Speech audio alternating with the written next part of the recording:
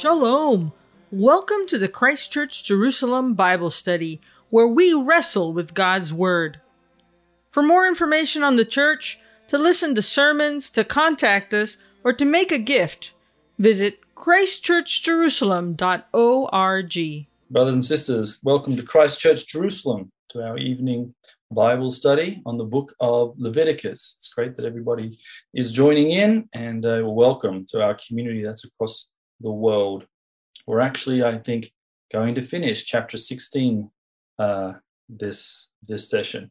It's been a great chapter. There's been an incredible amount in, and I do appreciate the way we've been able to wrestle with words, with sentences, with themes, without wanting to race and think that we're on some sort of time limit. It's been a delight just to journey with the Lord and let him speak. And speaking of the Lord, we know that he's present. And the best way to acknowledge his presence is to quieten ourselves and pray. And now our brother Rocky is going to lead us in our adoration of God and in our prayer. Brother, you could pray us in. Dear Abba, please come and guide us as we wade through your words. Send your Holy Spirit to us and guide our eyes, our ears, our hands in all that we do. And we thank you in Yeshua's name. Amen. Amen. Okay, as is our tradition, we read the summary from 2 weeks ago, because last week was Ash Wednesday, and the notes are in the chat, and they should be online for those that are downloading the podcast. So our summary is, the Mishkan, the tabernacle of God, had been constructed by human hands, it was transported by humans, and it was erected within a human encampment. Now, while the Lord dwelt with his people inside the tent itself became contaminated by those around it. Thus, the tabernacle, the Holy of Holies, and the altar itself receive atonement through the work of the high priest. On a personal level, the Holy Spirit dwells within the temple of human flesh, a holy thing inside a corrupt thing. Hence, the first actual atonement made on the Day of Atonements was for Aaron and his household. Now, throughout the ceremony of Yom Kippur, no wording of the prayers are mentioned in the text, only the physical order of the service and the types of the sacrifices offered. Only the high priest is permitted to be present in the tent of meeting, which can also be read the tent of witness. There is a tradition that a rope was attached to the leg of the Kohen Gadol in case he did not perform the ritual correctly and died in the presence of the Lord, although this is not in the text itself.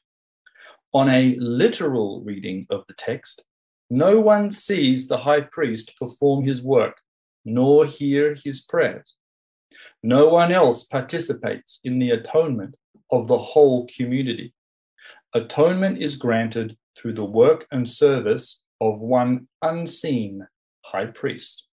Now, one of the unique features of the Day of Atonements, and it's plural, is in the sending forth from the Israelite community of the live goat. The high priest confesses the sins of the entire Israelite nation onto the head of the goat. The wording of the confession is unknown. Confession is made on behalf of those who cannot hear the confession, nor are required to express desire for confession to be made. Note, the first goat, called the goat of the Lord, Hashem, has already been sacrificed and atonement has already been made for the whole community. Confession and expulsion of the sins of the Israelites are now performed using the live goat, the goat of Azazel. But why? If atonement has already been made, why continue to confess, and why the need to remove the sins that have been atoned for? We continue to learn that atonement, confession, repentance, and forgiveness are not the same thing. The visual image of the live goat taking all the sins of the entire community can be a powerful assurance at the spiritual and psychological level.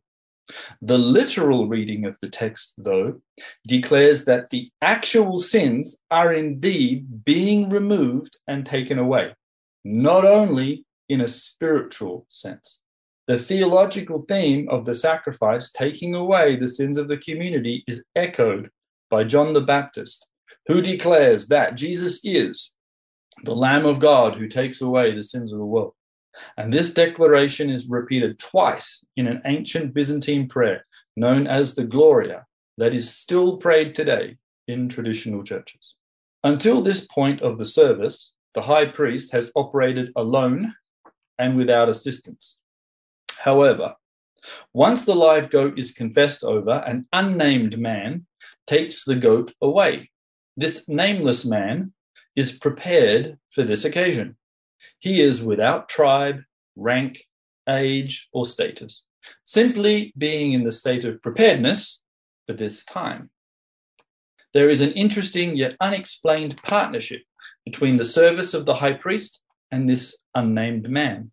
Practically, the man could have been a Levite or a Cohen who knew the temple service and the steps required for preparation. On a theological level, there is an active participation between heaven, as represented by the high priest, and earth, as represented by the man. God delights to reveal himself through people, and people participate in the expansion of his kingdom and in the sharing of the good news. And so here we come up to our final portion, 6 verses from verse 29. And I'll be reading from an ESV, Leviticus 16:29. And it shall be a statute to you forever that in the 7th month and on the 10th day of the month you shall afflict yourselves, and you shall do no work, either the native or the stranger who sojourns among you. For on this day shall atonement be made for you to cleanse you. And you shall be clean before the Lord from all your sins. It is a Sabbath of solemn rest to you, and you shall afflict yourselves. It is a statute forever. And the priest who is anointed and consecrated as priest in his father's place shall make atonement, wearing the holy linen garments. He shall make atonement for the holy sanctuary. He shall make atonement for the tent of meeting and for the altar. And he shall make atonement for the priests and for all the people of the assembly. And this shall be a statute forever for you, that atonement may be made for the people of Israel once in the year because of all their sins. And Aaron did as the Lord commanded Moses. All right. Okay, so let's have a look at the text. So up until this point, we've had absolutely no real involvement from any of the other community. Now, actually, they have some sort of involvement. It's a very interesting form of involvement because it's not 100% clear what it is you're supposed to do. There's a few things you might not do, but even then, that might not be clear. And so it opens it up for interpretation. So based on a literal reading of the text, what are some of the things you notice or some of the things that you don't notice? Preparation. Preparation. You need to prepare. All righty. Okay. Preparation for the forgiveness of sins. Yeah. The fact it's everlasting, and it's repeated that it's everlasting. Yeah, that's one of the things I asked us, I think, to contemplate is, what does this mean? What does the word everlasting, and the words in Hebrew are, let me just get the actual text. It's lokochat olam. This is a law, a chok, okay, forever. Now, in Hebrew, in the Torah, there are lots of different words used to describe the mitzvot, the commandments. One word is mitzvah, commandment. And then there's also the masaot, the things that you do. And then there's the chokot. And then there's the mishpatim, the judgments. And they all have different nuances and different meanings. A chok, a law, is usually a law that has no obvious reason, okay? So mitzvahs usually have an obvious reason. Don't murder. Why not? Well, it's pretty obvious. The guy getting murdered doesn't really like it. It's not horrible. Blood's not yours to take. These kinds of ideas. What's a law that has no obvious reason? And that would be the law of what they call shatnaz, which is that you can't mix linen and cloth together in the same garment. Right? This is a law. It's a chok, and it has absolutely no explanation. And for the last 3,000 years, books, Jewish commentaries have been written. What the heck does this mean? Conclusion, we don't know. So, but we'll do it, but we just don't quite know. It's one of those things. We will create some theological ideas and spiritual ideas, but we really honestly haven't got a clue. It's there and here. This is also one of those. This is a chok forever, a law forever. So, interesting thoughts. David or Vida, you've got a hand. It's me. Aaron, I was just wondering, this is a statute forever, right? And you have to make an atonement for the holy sanctuary, for the priest, and for all of the stuff. But like you say, it's a different kind of commandment, because it seems to be that what you're saying, there's a certain amount of flexibility in this, because maybe the Lord God knew, well, of course he would know, that there were going to be changes over time. For example, we don't have the holy sanctuary, right? So the consequences of not at this moment sanctifying or making an atonement for the holy sanctuary is not going to cause a real problem for Israel, is it? As long as you keep the other parts. And what I'm trying to say is, how do you keep this? How would you, without the temple, you see, and also how do you keep the priesthood going? How do you keep them going if it doesn't really exist today? But there seems to, as I said before, there seems to be a certain amount of flexibility here that the Lord has allowed, that there's not like a death sentence in this, for example, if you don't keep it. So those are great questions. Obviously, the entire chapter 16's service is performed by the Kohen Gadol, the high priest. But if you haven't got one, then now what do you do? Yes, and that's perhaps this is also why he mentioned you will afflict your souls.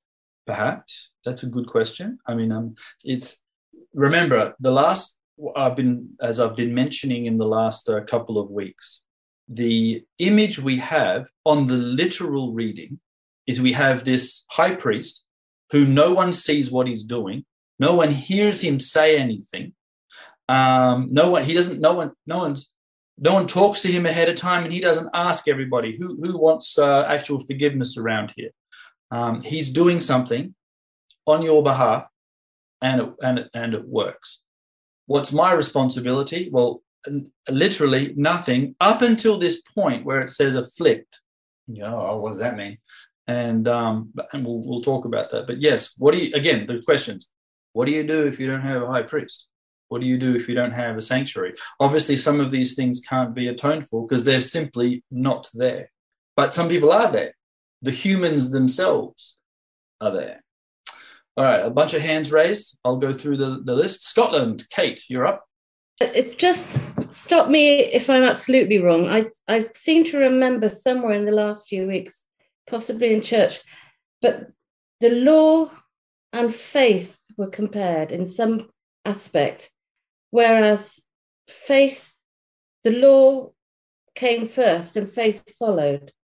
And I was, that came into my head when I read what you asked the question on. So that could be completely wrong because my knowledge is minimal. But in a way, it bears a truth here because we can't see what's happening, but we have faith that it has happened. God has told us that this is to happen. We have faith in what God has told us this will happen. We are believing what's going on, even though we can't always see what's happening.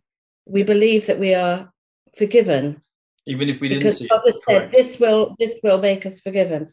But it's that faith and law thing that I might have got that entirely wrong. No, it's reflected in the Jewish people's response at Mount Sinai. The Lord thundered out his voice, and the people said, Moses, we can't bear to hear the voice. It's just too powerful for us. You go do all the talking. And at the end of Moses talking, he says, will you accept this? And the answer of the people is, Na'aseh v'nishma. We will do, and then we will hear and understand. Which the word order is completely wrong, isn't it? Like, how can you do something that you haven't heard yet? And it's like, but we will do what God says. And then as we're doing it, we'll figure out what it actually means. But don't worry, we'll do it. We're not going to sit down and try and figure out what it means first and then get up and do it. So it's very interesting. You do, and you work it out as you go along. Very, very, very interesting that they would say that in that way. And this week's Torah portion is actually Leviticus 1-5. And so I went back and I was looking again at the first couple of verses because they're so interesting. And we mentioned it many moons ago. The small aleph that appears at the word Vayikra, the very first word on the scroll. Normally, Hebrew letters are all the same size. Yet, for some reason, the aleph on this word is small. It's the only time. There's one other time where the aleph is very big, and that's in 1 Chronicles 1, where it uses the word Adam and gives out a small genealogy. You think, why is that there? There is no real answer, but there's been some excellent thoughts about it. And one of the ones I like, there's lots of different levels. One of the ones I liked is that Adam, well, he was a bit proud. And so he was rather big and full of himself. And he disobeyed the Lord and ate the fruit. But when God wanted to call a people to himself, he humbled himself and he came down and spoke to them face to face. And so they go down this little small aleph, and they mentioned that it's just a nice way of talking about how God came and approached people and called a people. It's a calling. But anyway, we've got a hand raised. Let's go to Rocky. All right, Aaron, thank you. I was reading something just this week about linen and wool. And linen has a certain frequency, they were saying in this article, about for healing, and wool has a different frequency for healing. And if they're worn together, they cancel each other out. Okay. It's kind of cool. Yeah. I haven't heard that, but it's kind of cool. All right, David or Vida? Yes, Aaron. I was just reading in Hebrews in chapter 10. It talks about the law being a shadow of things to come, obviously. But then it says that if yearly these sacrifices would have purged us from our sins, they wouldn't have to be continued regularly. But it's verse 9 and 10 that struck out at me. It says, 8, above all, sacrifice and offerings and burnt offerings for sin you would not. And then also it says in verse 6, in burnt offerings and sacrifices, I have no pleasure. It seems as if the later writer of Hebrew, St. Paul, is saying there that he really got God's heart, that the actual sacrifice itself wasn't pleasing to God. They were there just to cover the people's disobedience until Christ came, obviously. But it was, if you read in the Old Testament, it seems that the sacrifice and offerings are not pleasing to God, seems to, in a sense, cover what Paul is getting at is Hebrews, why Christ being that offering, being that acceptable offering. And also, Aaron, is it possible that where we see this thing, where it says the statute forever, the writer of Hebrews, Paul, we think is going to say that there has to be the death of the testator, right, in order for the new thing to come in. So maybe this is where things change. That the idea of being forever continues in Christ, in the new covenant, because of the death of the testator for the new covenant to come into being. So it is still forever, but in a different way under the new covenant. That's what I'm trying to get at. Okay, yes, because what do these laws forever mean when new covenants came along? And so the new covenant of Pinchas, that's the first covenant that appears after the Mosaic covenant. So God says to Pinchas, you're going to have a covenant of peace forever. Okay, so now what? Does that mean I don't have to do Yom Kippur or anything? Right, yeah. But I'd like to just, if I can call on Andrew. Now, Andrew, I have not prepared him for this, but he did send me a text, and it drew me back to something that Lord Rabbi Sachs said. Okay, and it was right at the beginning of Leviticus. Andrew, do you remember the text you sent? Yesterday or a few weeks ago? The one yesterday, the one where the word order of Leviticus 1 is slightly wrong. Can I rather read it to you? Yes, go on. That would be easier. Speak to the children of Israel and say to them, when one of you offers a sacrifice to the Lord, the sacrifice must be taken from the cattle, sheep, or goats. So the verse could be read if it were constructed according to the normal rules of grammar. However, the word order of the sentence in Hebrew is strange and unexpected. We would expect to read, I can't read the Hebrew, I'm afraid. When one of you offers a sacrifice, instead what it says is Adam ki yakriv mikem, when one offers a sacrifice of you. In English, we read it when we offer a sacrifice, but the Hebrew probably more correctly reads when one offers a sacrifice of you. Absolutely. When I heard that, I went and double checked, and I was like, oh my gosh, that is exactly true. How did I miss that at the beginning? It says, so this is Vayikra El Moshe. This is, and he called. So God calls using a small aleph. Very interesting. Never done anywhere else in the Bible. Okay, so there's some meaning for this. The Devar Adonai, the word of, and spoke the Lord, Allah, spoke the word, God deliberately spoke to him, Me'ohel Moed Lemor, and from the tent of meeting, tent of witness, actually. Devar B'nai Israel, that sounds normal. Speak to the sons of Israel, that sounds normal.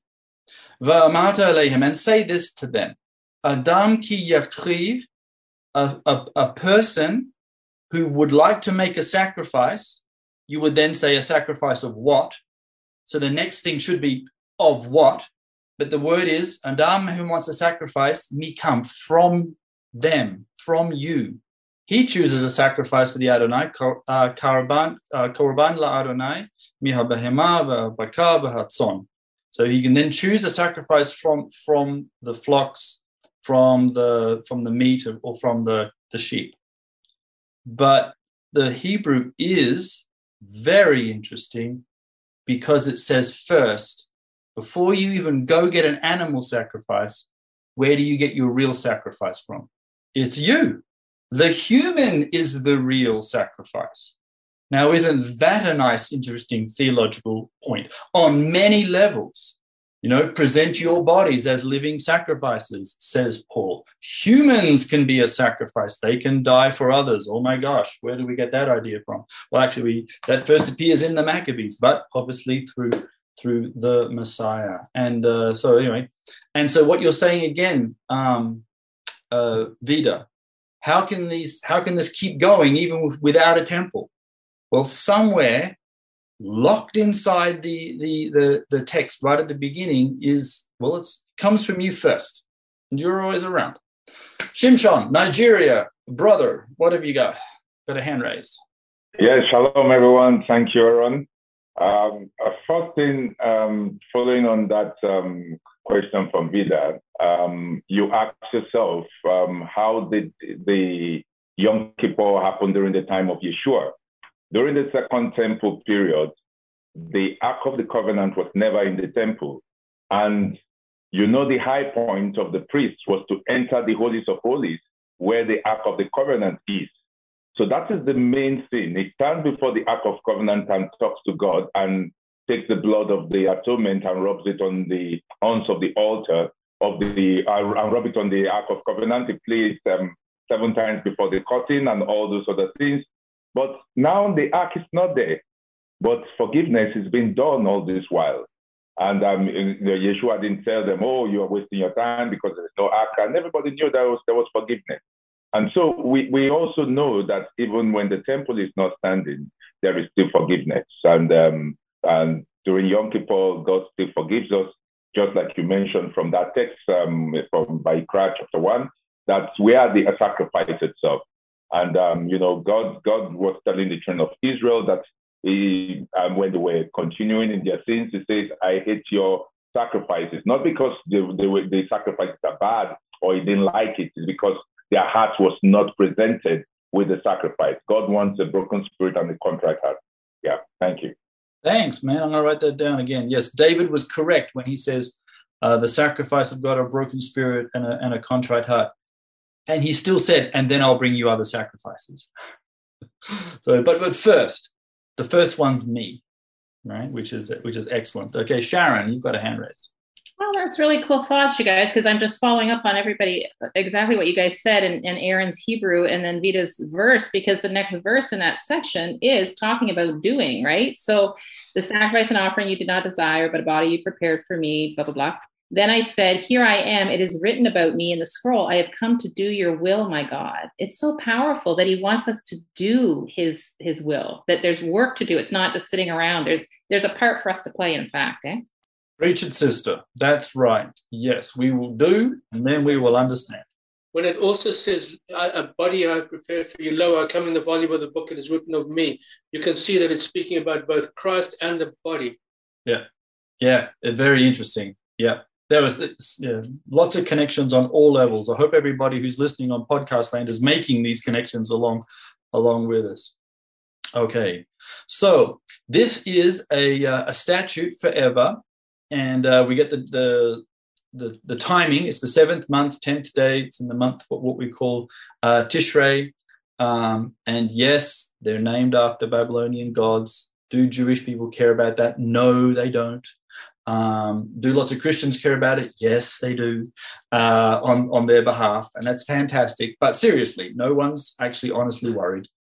And we have this instruction that now it's something that we actually have to do, and it says, "You'll afflict yourselves." Well, you'll afflict your soul, is what it literally says.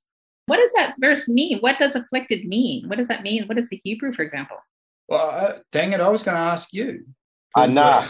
The Hebrew word is anah. Yeah. Go on, brother. And I would argue when we go and look at the other 75 places that we find it in the Bible, that it doesn't necessarily mean to fast. Correct. We have to look how it's used in the other places. Yeah. So all we get is the word to afflict our souls, right? So on a literal reading, what are you not afflicting? Your body, okay. Okay, except they are connected, okay? Because right at the beginning of the book of Genesis, Adam is lying on the ground. His body is prepared. Everything is there for him to get up and move, but he doesn't get up and move. And then the Lord breathes into him, and then it says, and he became a nephesh. And that's right. He became a living soul, and the living soul is connected to a body. It's slightly different from the other word neshama. It's a bit of a higher level form of spirit, because those words are different. Yet the body is also slightly different from the soul, because in the Shema, you're to love the Lord your God with all your heart, soul, and strength. Which is an interesting little phrase. What does heart mean in that? What is the word for heart in that verse? Lev. It's heart. It means heart. But the actual wider interpretation is another long discussion. But let's just keep it at that. It's and focus on the word here of nephesh. Teresa, London. Yes, this whole thing about soul. I mean, we're not so split so clearly, are we, into a body and a soul, which isn't that sort of more a Hellenistic way of looking at things? And there is something, I haven't grasped it I haven't grasped it really, but I know that there's something that's very different, and it's like it's your kind of your life, when you love the Lord your God with all your soul, you're loving him with your whole being. Isn't it something to do with your being, the life? And you can't really define it in little boxes, can you really? But it's more than just this idea that I was brought up with, actually, that, you had a soul and you had a body, and they were like separate in a way, but they were joined somehow. And it isn't like that, and that I just wanted to make that point, because that complicates it in one sense, but it does unite somehow. Yeah, I think that's a really good thought, Teresa, because I think in like 1 Thessalonians, Paul gives the insight that he says, that God can cleanse or, make pure our body, soul, and spirit. So I think we're a Trinity made in the image of God, body, soul, and spirit. And then, how that verse in Acts says that in him we live and move and have our being. So how they're cloning bodies? Like, how do they give that body that living essence? It's interesting. It's just really a powerful thought that's our life-giving essence. You know what I mean? Like our spirit in us versus just a carcass laying there, That's how I see it. Yes. All right. So in Jeremiah 32:41, God says, I will rejoice in doing them good, and I will assuredly plant them in this land with all my heart and with all my soul. So who else has a soul? God, because he's a spirit, right? In the New Testament, like God is a spirit. He's not a body. Yes, it's interesting, isn't it? Genesis links a soul and a body together. And when the body dies, then the soul it goes somewhere. So it is linked, but at the same time, it also is also somehow separate, because it doesn't stay with the body. So it's very interesting. And then it's reunited with some sort of body, which makes it all very, very interesting. I had a discussion about this morning with 4 rabbis. Okay. Now, I won't name them, because the way we were talking, we all had to stop for a second and go, hang on, are we actually talking heresy here? Once you start linking souls and bodies together and saying God has a soul, so therefore does he actually also have some sort of body? And you go, wait a second, you're starting to sound like me in a minute. It's a discussion that even some rabbis can have. But we've got to flick this thing. Called the soul. Well, how do you do it? Roddy's already mentioned many times in the Hebrew Bible, this does not mean fasting. However, today it is predominantly done by fasting. That doesn't mean that fasting is bad, good, or indifferent, because Jesus himself says in Matthew 6, when you fast, he doesn't say if you fast. He is already in a time where it is implied that his followers do this thing called fasting. Vida or David, and then Roddy himself. I was just going to say, where it says afflict your souls here, it made me think of Esau, who sought repentance with tears, but he wasn't forgiven. So it seems to me that his soul wasn't afflicted. He may have been on the physical body repenting. He may have been crying and showing all of that, but yet it doesn't seem to imply that level of seeking repentance with tears. That's why I'm saying sometimes, even if we just say, I'm going to fast, if we do everything on a physical level through the body, it doesn't mean we are afflicting our souls. We have to be careful. And so trying to understand what afflicting your soul means, I think we really do need the work of the Holy Spirit and that conviction, because it's such a deep grieving that we actually, in my mind, is when we afflict ourselves, we get to that point where we realize how holy God is and how filthy we are in comparison. Right. Yeah. And just to make matters worse, the word affliction can also mean humble. That makes total sense, because the proud are far from God, but you have to be humble to be near God. Sure. And then the next question is, what does humility look like? If someone just says, I'm being humble, Okay. What does that look May like? may I interrupt? So in all of this, right, we are talking about the stuff Paul, as Sharon's mentioned in Thessalonians says, may the Lord God preserve your whole spirit and soul and body to be preserved blameless. So it means our spirit has to be blameless, our soul has to be blameless, our body has to be blameless. How do we work this? Really good thought. Cool. Roddy, is that something you're going to respond to, or you got another point? No, I was just going to bring up the other place that we see it in Genesis. Okay. In Genesis 14, when Abraham is coming back after getting Lot and all the people and animals after the kings had destroyed Sodom and Gomorrah. Sodom, he comes out, the king of Sodom asked Abraham, you give me all the people and keep all the goods for yourself. But the word in Hebrew is give me the souls That's right. of the people. Oh, And every time I read that, I get chill bumps. Sodom, I envision Sodom as the epitome of evil and Hasatan itself. And he's asking for Abraham to release the souls of the people to him. Yeah, I can see where you get the chilblains on that one. Yeah. Okay. So, any further thoughts on humbling or afflicting your soul in modern the Hebrew people, modern Jewish tradition? You abstain from intimate relations. You fast literally with nothing, no water, no food, nothing. You deny yourself everything. You wear particular types of clothing. You can't wear your Sunday best. You actually wear something else, and often spend most of the day in synagogue. There's 5 prayers that they end up actually saying. Okay, that's where a modern day tradition is. But any other thoughts on something that is humbling your inner soul that's connected to your body or afflicting it on this special day? Because what's the word that we're not saying in this entire chapter, which we normally associate with forgiveness and or atonement?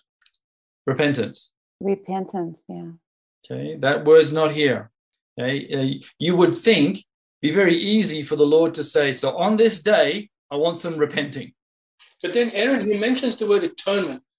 Does that not imply repentance? Yeah, implied by humility as well, maybe, eh, boy?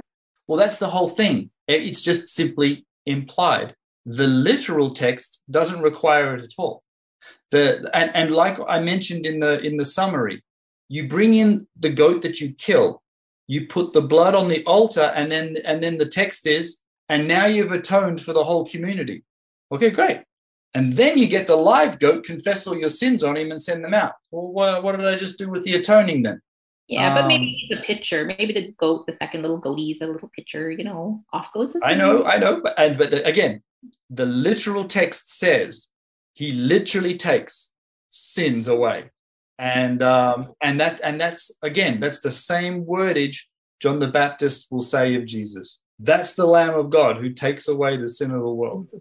And that's why, because it's so important, the Byzantines threw it in one of their early prayers, and they said it twice. They just said, you take away the sins of the world. And before they say that was enough, they say it again, because it's such a powerful thing to say and to believe. So Aaron, it's very interesting, because John is saying that there's the Lamb of God who takes away the sins of the world. Now, we're told in another place that the Lord bore our sins. So does he take them or bear them? Both. It's a good one. Because also in Corinthians, Paul says he has become our sin offering.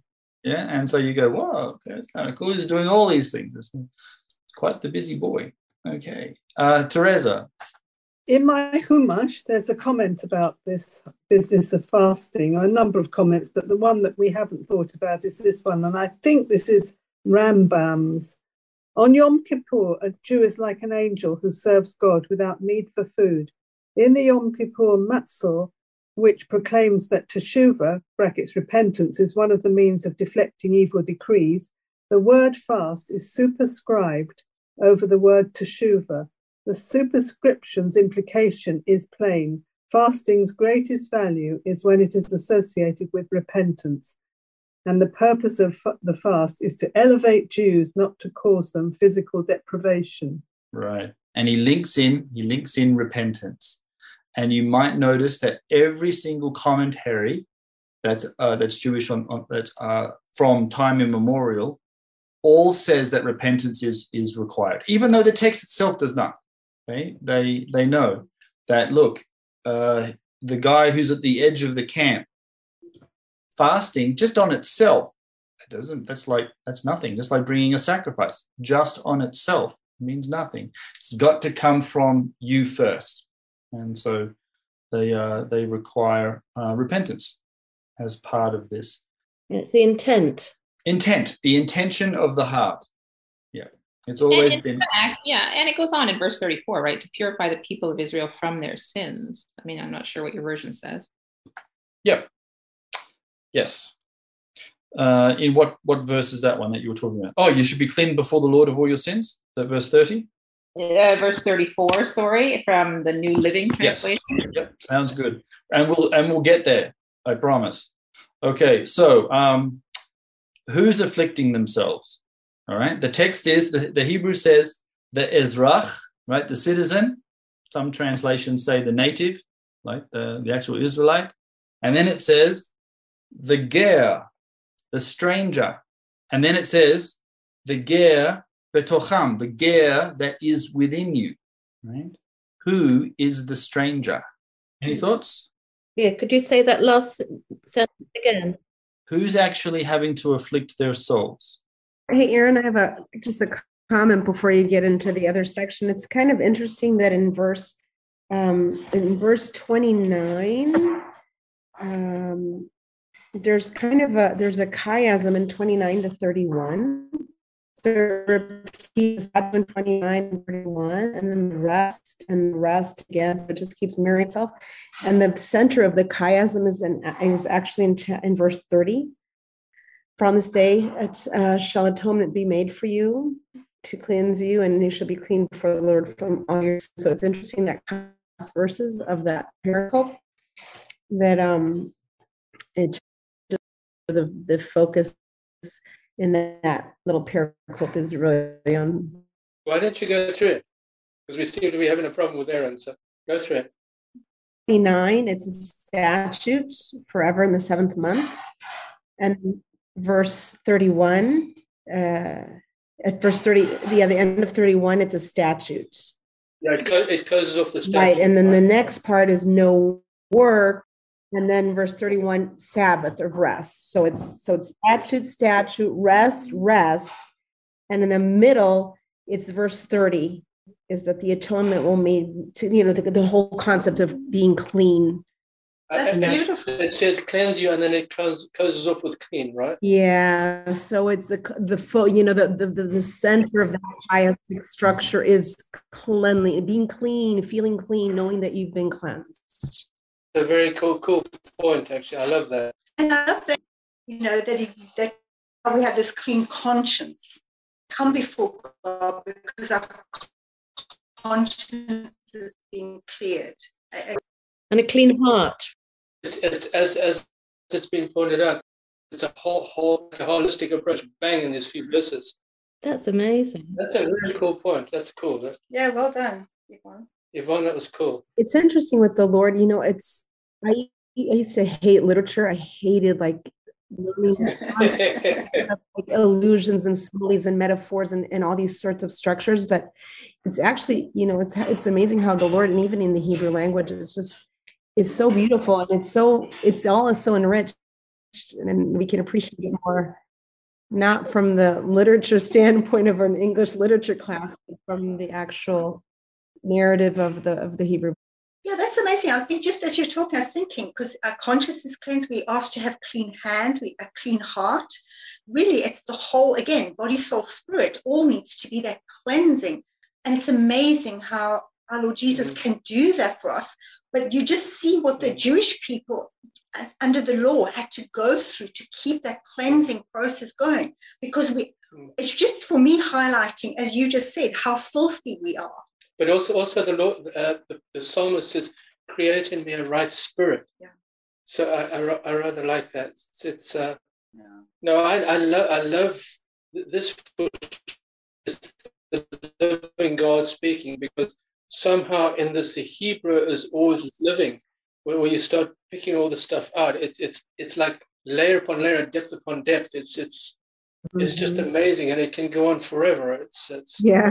While you were gone, Aaron, Damaris was asking what the repentance meant to the Jews. Yeah.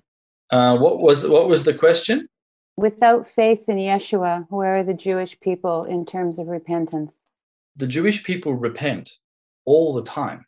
Okay, if anyone did anyone get the prayer that Mordecai sent? But they have repentance prayers and they repent every day. Repentance is I remember reading it actually, but I've seen it before. Yeah, they repent just like we do. In fact, it's exactly the same. The thing here is who is doing the afflicting on the day of Yom Kippur. It's the citizen, the Ezrach, and the stranger. Who's within you? What does that mean? Shimshon, do you have an idea of, in terms of without faith in Yeshua, where the Jewish people are in terms of repentance? Okay. I believe that the Jewish people they are, of course, they like Aaron has mentioned, there is always repentance. They confess their sins. But I get your point. Because true repentance is in Yeshua, where will they be? I will just take your mind back to the book of Zacharias, where they will come realize him as the Messiah. And they have a role to play in the world's order. And I think that's part of what is in the God's plan for the Jewish people. Paul said that my prayer is that for all Israel to be saved. Even though, in fact, he said that if I may be cast away, for them to be brought in. And to be brought into what? To be brought into Yeshua. And in Zacharias, he said they will recognize him as the Messiah, and they will mourn for one as if they have lost the firstborn, and he, the Lord, will come and save them.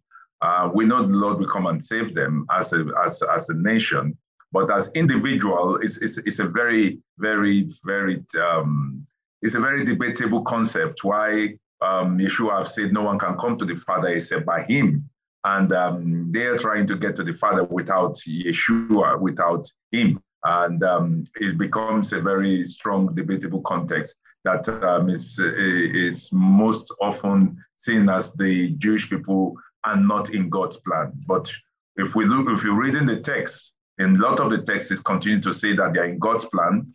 But that is a very, very interesting line that I need to explore myself. But it's interesting what you're saying, Shimshon, that in Romans 9, it's very clear to say that God has not forgotten the Jewish people. He's putting them aside for now, is only so that we as Gentiles could come in. But once we're in, he's going back to the Jewish people, and all Israel will be saved. Yes. I have only come to the 10 lost tribes of Israel. So that is the heart. And it's interesting because when you look at the 10, that's in the northern region, which is the Galilee of the Gentiles. So the northern went to the Assyria, the whole dispersion, and they got hit the hardest. And so he needs to take care of the northern tribes as well as Judah. And it's beautiful. And then you see how the darkness is shown in the light, and it's really in the Galilee. I mean, well, the whole region, but it's very interesting. Repentance. I mean, Ephraim that is usually connected with the northern tribes, as you mentioned, is always amongst the nation. You see, the Torah makes us know that Ephraim is scattered among the nations. So, every one of us, in a way, we are Ephraim, because Ephraim is amongst the nations. And at the end of the day, Ephraim is going to be restored back. But like you mentioned, Judah needs to hang in there till the time of the Gen is fulfilled, then he will definitely come back to Messiah. He will definitely come back to Messiah. Aaron, are you back? Yes, I'm here. I think I'm here. I really actually don't know. So Jesus says repent before he dies and is resurrected. So the people who hear the word repent know what that means, and they know how to do it. Yeah. And the word doesn't change after resurrection. It's exactly the same. And we have to remember that. Going back to the stranger, remember that one of the roles of the nation of Israel was to be a light to the nations. And so sometimes those nations actually live with Israel. And so some of these laws are then passed on for these strangers to do too. And this actually is supposed to have a positive effect on them. This is not something idly spoken about by the Lord, where he says, okay, my Hebrew people, you get to do this. And everybody else, well, they'll just sit around and watch. No, they participate too. The Gentiles will participate as well as part of my calling. And so there is a debate amongst a lot of us, amongst Christians, amongst Jews, since the founding of the Jesus movement. What do we as Gentiles participate in the Jewish calendar, and what do we not? And if you happen to be living in a Jewish area, how do you behave on Yom Kippur? What do you do? And those questions might be a little bit more applicable to us living here, but they're no less different from anybody living outside or even just attached by being part of the Commonwealth of Israel. What does it mean to be a stranger that's within you? And how does this law, an unknown law, apply? And particularly in the light of subsequent covenants, which don't abrogate, right? Remember, the law of abrogation is something you find in Islam, but it is not something you find in the Judeo-Christian value. Teresa. In my Chumash, they have translated the word that you're translating stranger. They've translated it as proselyte, which I find interesting.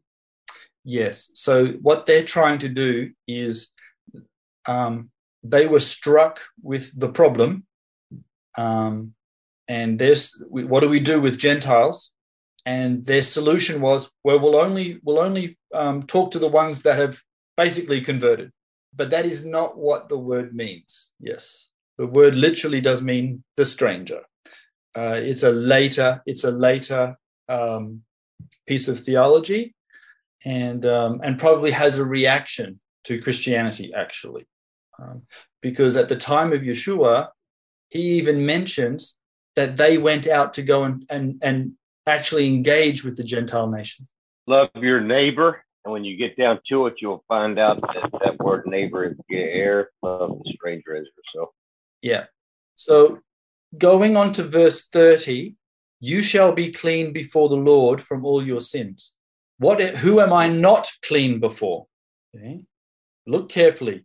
You shall be clean before the Lord from all your sins. Who are you not clean with? This atonement is between you and God, but it might be that I've actually offended Yvonne. How do I make my peace with her? How do I get clean with her? You and I have to repent and confess. And so you end up with the same theology in the New Testament. Yes. You are forgiven by Jesus, yes? Yes. Yes. And it's also interesting that the Lord says, and then he says, you need to forgive or you won't be forgiven. He also says, when you forgive people's sins, they are forgiven. So you have lots of different levels. Aaron, it's also said that, if you have something against somebody before you partake of communion, which is almost a similar process, right, of cleansing, you have to make sure that it's right with the neighbor before you do that. So it's almost a reverse, because here we're looking at you are right with the Lord God clean, but you're maybe not right with your neighbor. And yet it's almost reversed in the New Testament. It says, get right with your neighbor before you become clean with the Lord. And so, on that thinking, what happens between Rosh Hashanah and Yom Kippur? You try to make it right with your neighbors. Repentance. Correct. And so before you come to God and get clean with him, you get clean with the human, which is exactly what you see in Matthew, exactly what you see in the New Testament. That same theology. Yes, you want to be clean before the Lord from all your sins. Absolutely. And Leviticus says you will be. That's fantastic. But you also want to make sure that we're actually in a right relationship with each other. And in the Jewish calendar, you spend 10 times more time getting right with a human than you do with God. 10 days for man and 1 day for the Lord. Maybe because the Lord's just so good at it, you don't need 10 days, okay? Right? He's pretty good at this stuff. You've also done some repentance during Elul, haven't you? Yeah, that's correct. Yep. And we have a fast coming up for Esther the day before. All right. So it is a Sabbath rest. So there is a period of no work, and for those that have been in Israel, it's probably the most amazing day. No one drives. Everyone walks around on the street. Everyone. I don't know why we do that, but we just do. On Yom Kippur, my kids will pray in the morning, and then they'll go, okay, now I'm going to hop on my bike and go for a ride. You just do. And you join all the other neighbors doing exactly the same thing. But you don't work. And once again, it says that a second time, afflict yourselves. It is a statute forever. What does that mean? Forever, in the light of the next subsequent covenants, because you've got a few. You've got the Davidic one. You've got the new covenant. You've got the covenant with Pinchas. So what do you think, guys? Yeah, Aaron, my version says this is a permanent law for you. And that's an interesting thought, because you know how God's law never changes from old to new covenant. It's just, it's fulfilled in Christ, or whatever you want to say. And it's just powerful that this is a permanent law. Yep. So what do you think? None of the covenants actually erase anything in the past. Right. There's no abrogation. Yeah. Okay. Shimshon, you had a comment? Just wanted to make that the new covenant is better understood as the renewed covenant. When you have a break of covenant with somebody and you decide to reactivate the covenant, it doesn't mean the text of the covenant has changed. And that's what was said in the book of Isaiah. He said, I will make with them a new covenant. He didn't talk about changing the text. And he says, I will write it on their heart. That was different. That's the only thing that was different. The first one was written on tablets. Now it's written on their heart. And so when we talk about the renewed covenant, of course, it's not abrogating what we had at first. It's just giving it a new life. It was giving it Paul's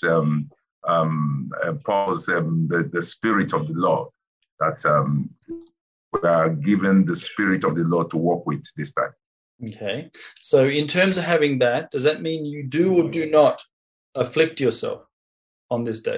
You afflict yourself, of course. You still participate, but of course you participate as having the understanding of the spirit, having the understanding of what Yeshua has done for you, and you are appropriating it in the light of what you're doing.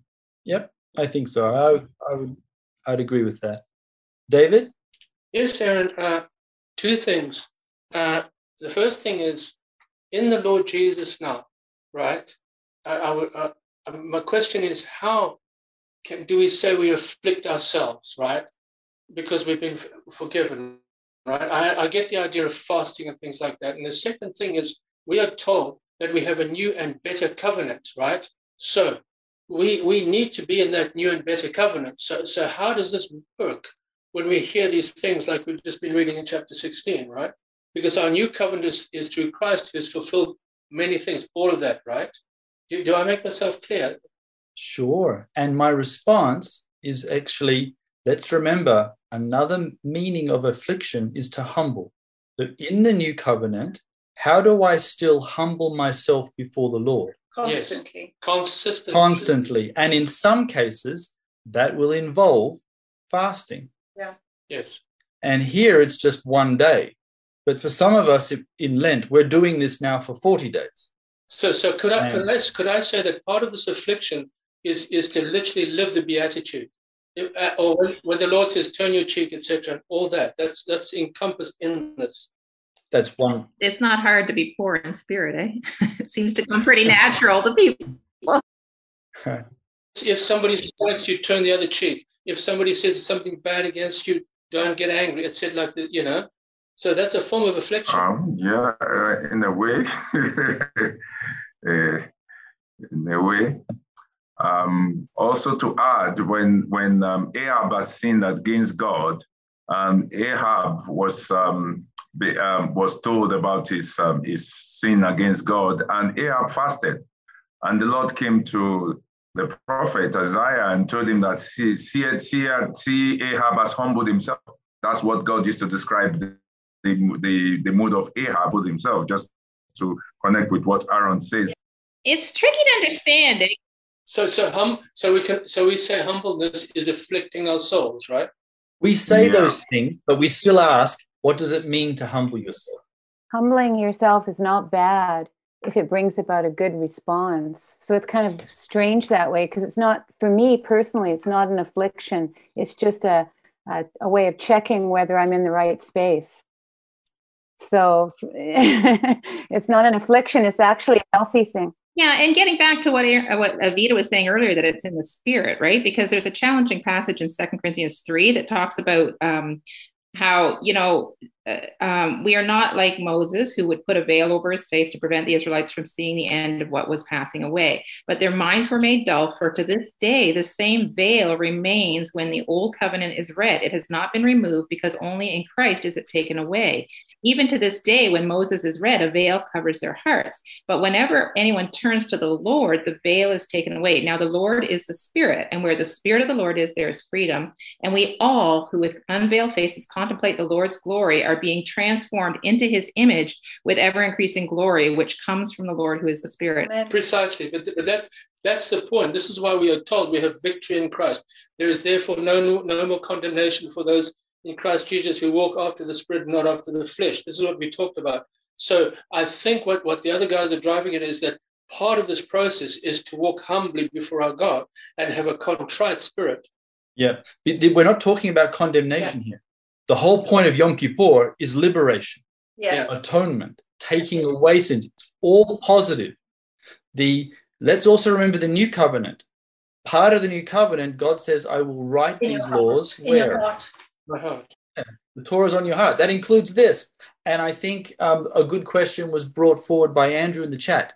Is a former covenant included in the succeeding covenant? In a sense, yes. And I think the answer would be yes. Is that it's this one continual flow. And so Hebrews makes it abundantly clear on how it transitions from one to the other, but it actually doesn't wipe out the other one. Yes. It's very much like a relationship. Oh, yeah. Where the relationship starts out with one agreement, but as the relationship gets deeper, the covenant changes a bit. Okay, nice. Yeah.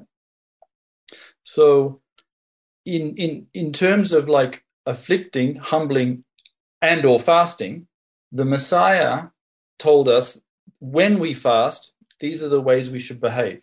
So it's not that when we're not being instructed not to fast, we are. And what will be occurring here is the Lord saying, there is this day, and on this day, you need to make sure you humble yourself before me. And that's something you do. And so I think it would be unwise to dismiss it by saying, okay, well, that's just a bunch of guys in the desert, got nothing to do with us. Particularly because we have this thing called the stranger that is within you. I also think we shouldn't turn it into a something that you do without any intention, because that certainly doesn't work either. But I think we can learn many spiritual principles from this chapter itself. That there is this high priest who works unseen, who does all the job for you and takes away the sins. At the same time, you have a responsibility to humble yourself before the Lord in some way, where you deny yourself the opportunity to work. It doesn't say why, but it's something that you do. And it's all involved in the celebration and service of taking your sins away and being clean before the Lord, which then implies, how can I be clean with my neighbor as well, and keeping it within the community. So there's actually a lot of themes that appear in this chapter, and a lot of good instruction, which is the word Torah, that comes from God. And I think I think some of our communities that dismiss these books lose something. They lose a bit in their walk and journey with the Lord. Okay, that doesn't mean that they're not saved or those kinds of questions, but it does mean, I think, that there's definitely something that's missing. Yeah, Aaron, Shimshon. The concept of the stranger continues to come up, and there is this chapter, there is this verse in Isaiah chapter 56. We'll just read verse 2 and 3.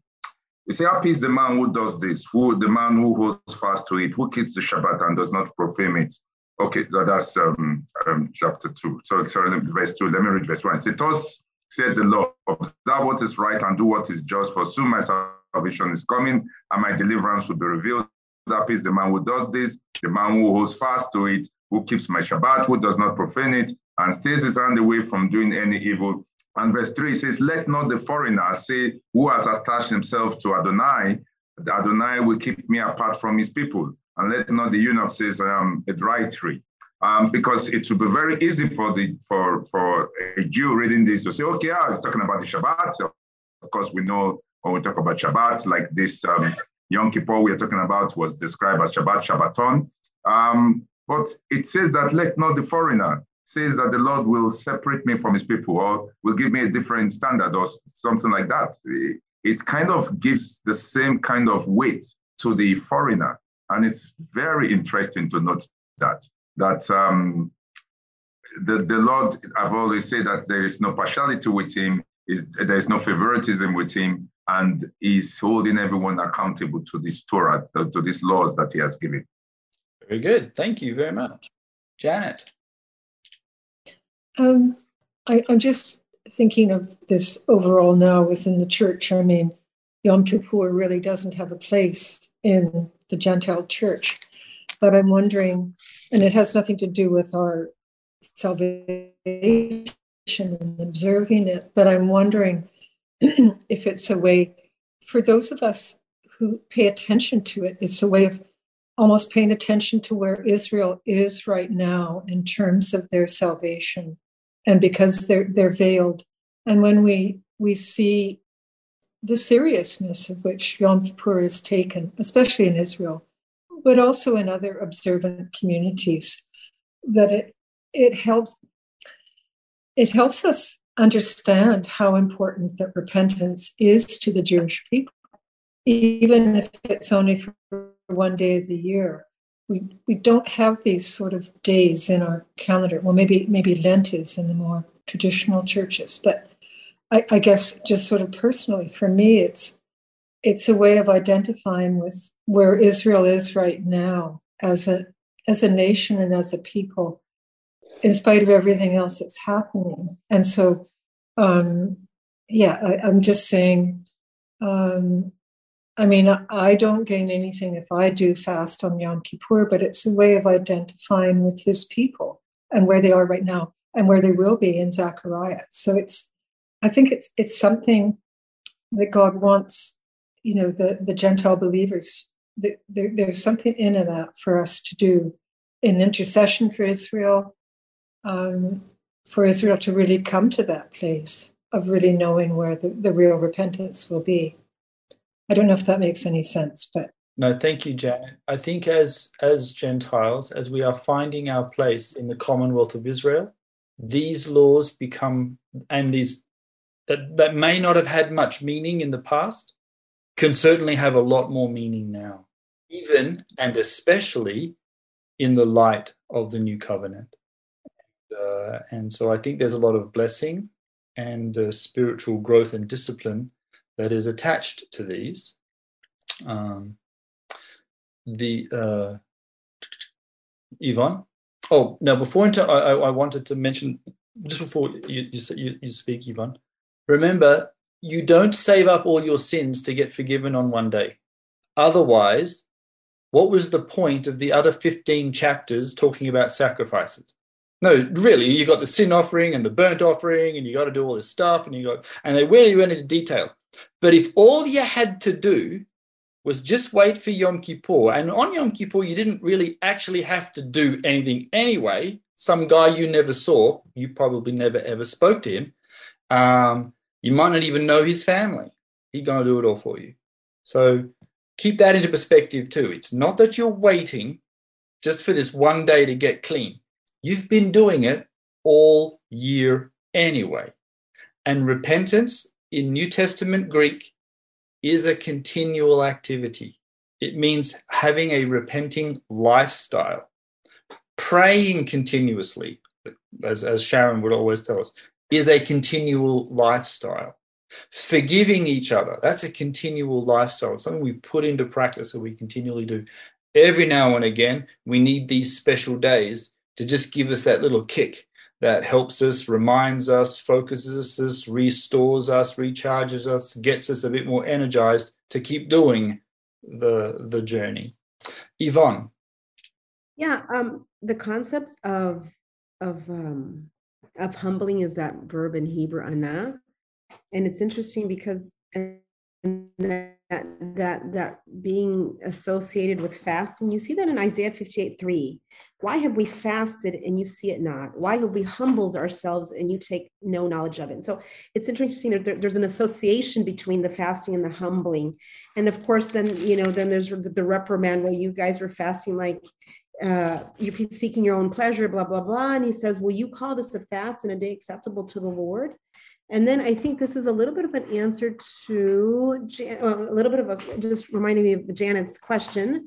And then in verse 6, is this not the fast that I choose, to loose the bonds of the wicked, undo the straps of the yoke, to let the oppressed go free? It is not to share your bread with the hungry and bring the homeless poor into your house when you see the naked to cover him. And it goes on. So it's interesting that first the association between fasting and being humbled, that anah in verse 3 of chapter 58, but then it goes on to say, of course, a matter of the heart, but we could also do all of these things like the homeless, the naked, the poor, sharing our bread with the hungry. There's so much that we can do, during this season. And of course, always. Awesome. Thanks. Roddy, you got a hand raised, Roddy? Yes. Yeah, I did. So we're talking about the Lord's appointed times, all of them, from Shabbat to Yom Kippur to Pesach, Shavuot, Sukkot, all of these things. And this is the question I'm always asking. At what point in any relationship, to include our relationship with our Creator, if we don't acknowledge, participate, do something for things that He has told us are important to Him? And if you're in a marriage and your spouse tells you something is important to them, and we completely blow them off or change them, we do anything other than what they have said clearly is important to them, at what point does the relationship break down? And I think Yeshua is clear. Why do you call me Lord, Lord, and don't do as I ask? Yeah, I mean, you and I have talked about that a lot. Is that obedience is a hallmark of a disciple. A follower of the Messiah is really trying their best to look like him. Two more hand raised. England, Vida, David. When we began with these verses, it says that this is a statute forever. We were wondering what happens when there's no sanctuary and everything like that. Is there forgiveness? Is there not? I think perhaps when we see the context of the way the Lord has dealt with Israel, especially like if we look at the Babylonian dispersion, the Babylonian captivity, right? They were in captivity, yet the Lord kept sending prophets. They were in captivity, yet they were connected to the Lord still through Daniel and everybody else, right? The Lord was speaking to them very much so. And when they came back, there was no temple, and they put together a temple, and the temple would come down, etc., like that. But they still maintained their walk with the Lord. So this stuff still applied somehow. Yes, remember, right from the second verse, where does the first sacrifice come from? Within you. Okay. And so that theology that the first sacrifice comes from within you, that really helps, particularly when you get the danger, which certainly existed, of making the ritual the religion. Okay. And the prophets railed against that. Jesus railed against that. God railed against that. At the same time, when you didn't have a temple and the ark was taken away, the sacrifice still within you could sustain, as you said, the people in captivity in Babylon. And then when they returned, as Shimshon reminded us, we built a second temple. There was no ark inside, so there is no blood being poured on a mercy seat, the atonement covering. It doesn't exist. Yet once again, Yeshua, as pointedly as Shimshon pointed out, he never talks about that. He doesn't say, hey, guys, this temple, it's empty. You're all stupid. He actually says, this is my Father's house. Get those money changers out of here. You're desecrating this place. It still was holy.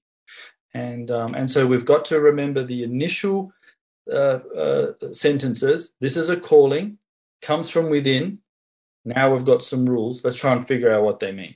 And that Christ gives us his righteousness, that we don't earn it by what we do is the key principle, right? And that's even in the Old Testament, that, that God is our righteousness, like his righteousness will be revealed, different passages, Isaiah. And yeah. And the word righteousness is, as we mentioned on Monday, has many levels, because there are people in the Old Testament called righteous. So we have to, it's very interesting, Job's one, Noah's one.